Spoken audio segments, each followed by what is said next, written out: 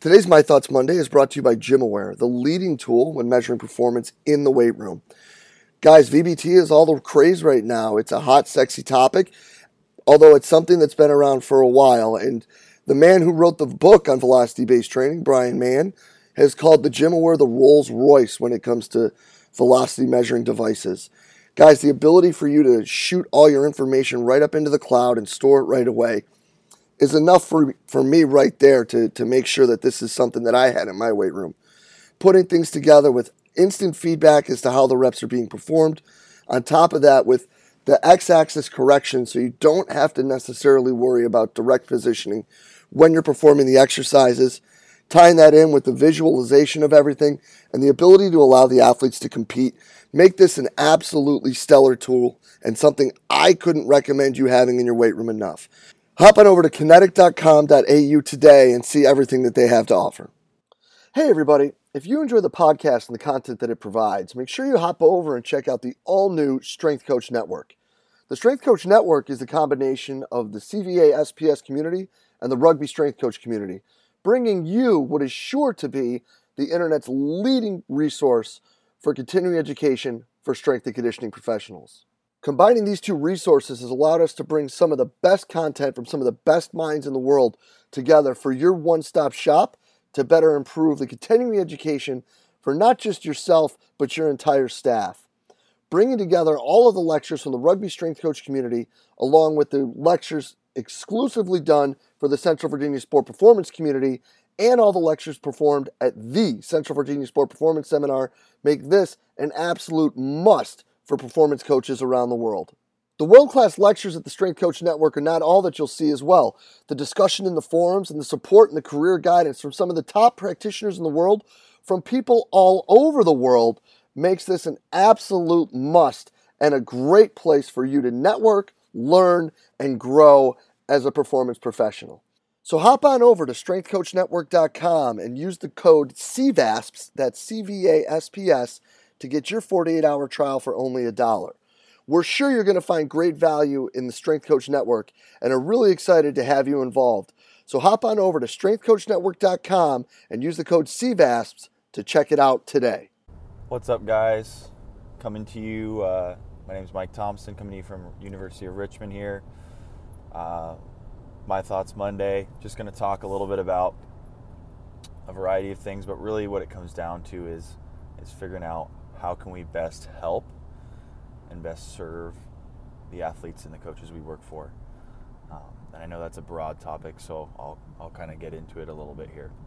So basically a little bit about myself. I've had experiences with a variety of teams at various levels, and the biggest thing that, in my opinion, makes those teams and those organizations successful is the ability of those teams to be on the same page first and foremost, and to make sure that every person as an individual gets what they need to get.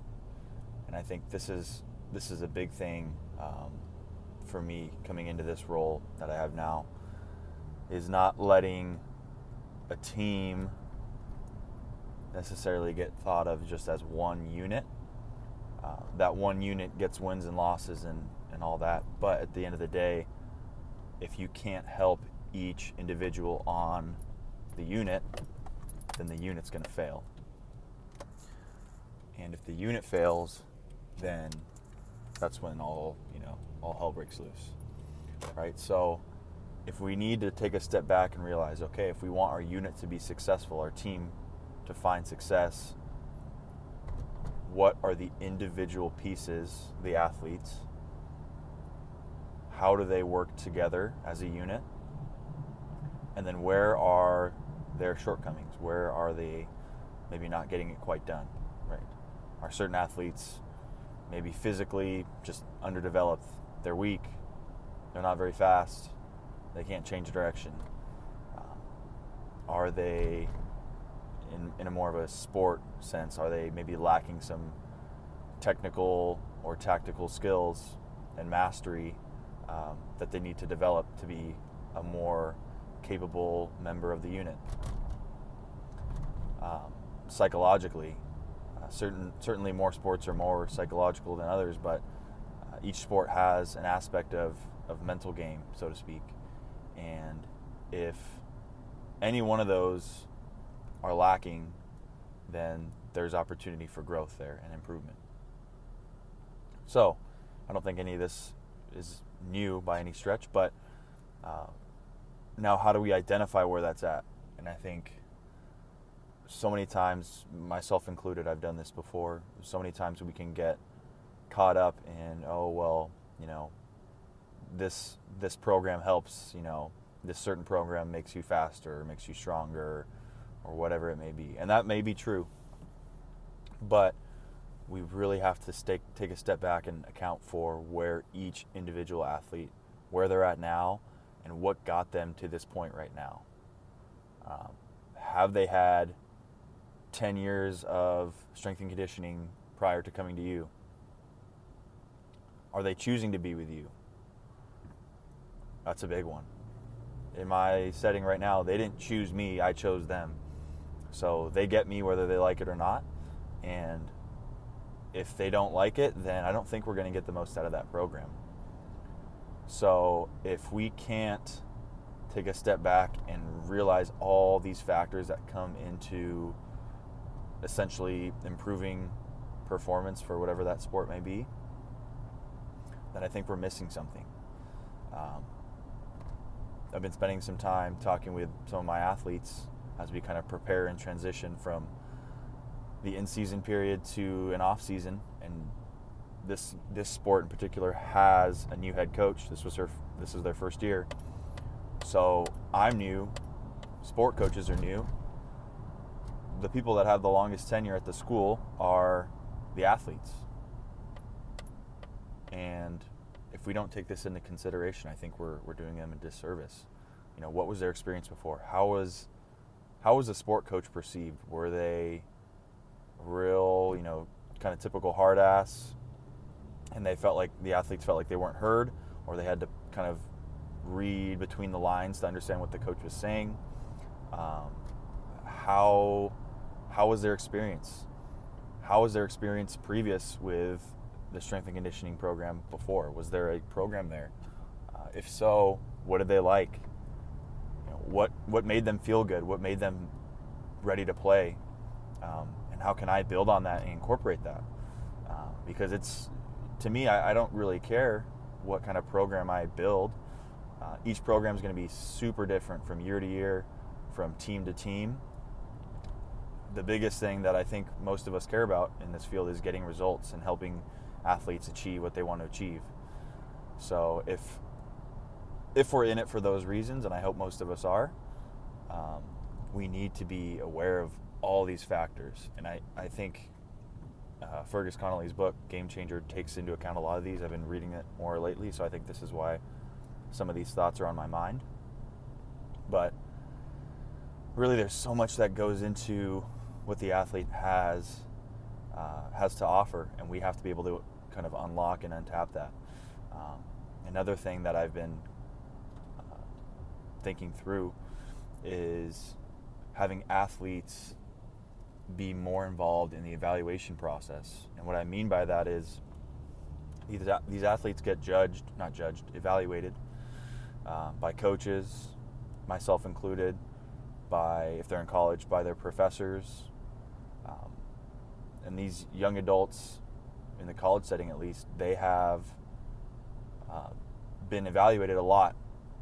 And I don't think that's a bad thing, but where I think we can open up their eyes is having them evaluate themselves and giving them some time and some space to ask them, what makes you good at your sport? What do you bring to this team? Why are you on this team? Why do you like playing your sport? Do you like training? Do you hate training? Why do you feel that way?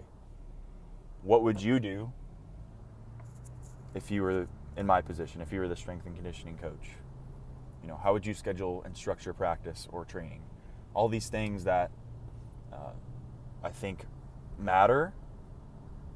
And of course, we're not going to let the athletes run the entire program, but this is something I struggle with, is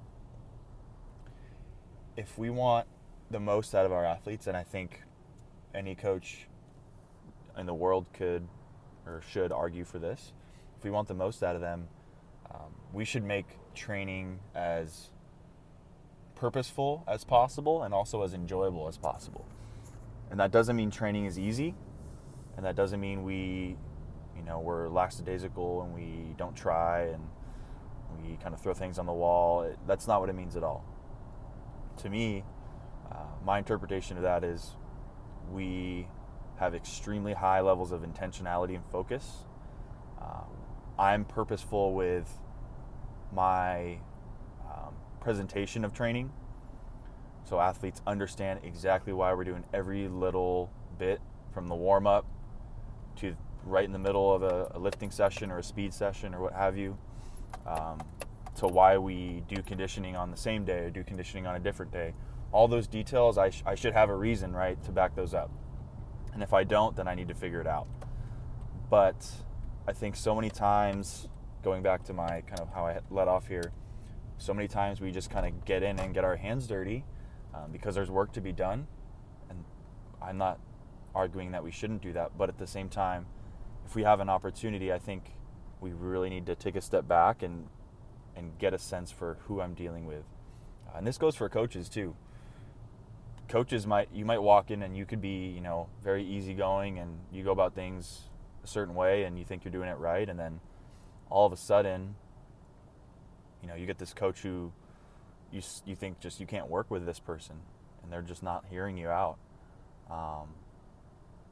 But then you take a step back and if you ask them or spend time getting to know them a little bit, you realize that, well, wow, this guy or this girl has had incredibly difficult situations before her, or maybe she has never had someone writing a strength and conditioning program for his or her athletes. And they think that maybe you're trying to take control of a situation, and you're definitely not. But all these things matter, and I think communication and being open to listening to those that you serve and working with is just crucial. Once again, not anything new. I don't think anything I'm talking about today is by any means unheard of in our field. I think that we just need more applied examples of coaches and practitioners doing this and helping kind of spread the word, so to speak, to other coaches and other people in this field. Because I think if we can do this, we can now show sport coaches and administration that, hey, this guy matters, this girl matters. They get it. They're here to help. They're going to take the time. They're going to spend, energy and effort getting to know our players and our coaches. And this person can do the job well, and they can serve our university, our organization, whatever it may be, in a really great way. So I think if that's what we want, and I think just listening to social media and listening to other coaches speak, that's what we want. We want a seat at the table, and we want to feel respected. I think we have to take the time to really get to know people, get to know our athletes, get to know our coaches, make it so that you leaving is really tough to replace, and then we can start to talk. So hopefully you guys have some thoughts on this. I'd love to hear feedback. I'm just always trying to improve, and really I think we're all just trying to do the best by our coaching staff and by our athletes.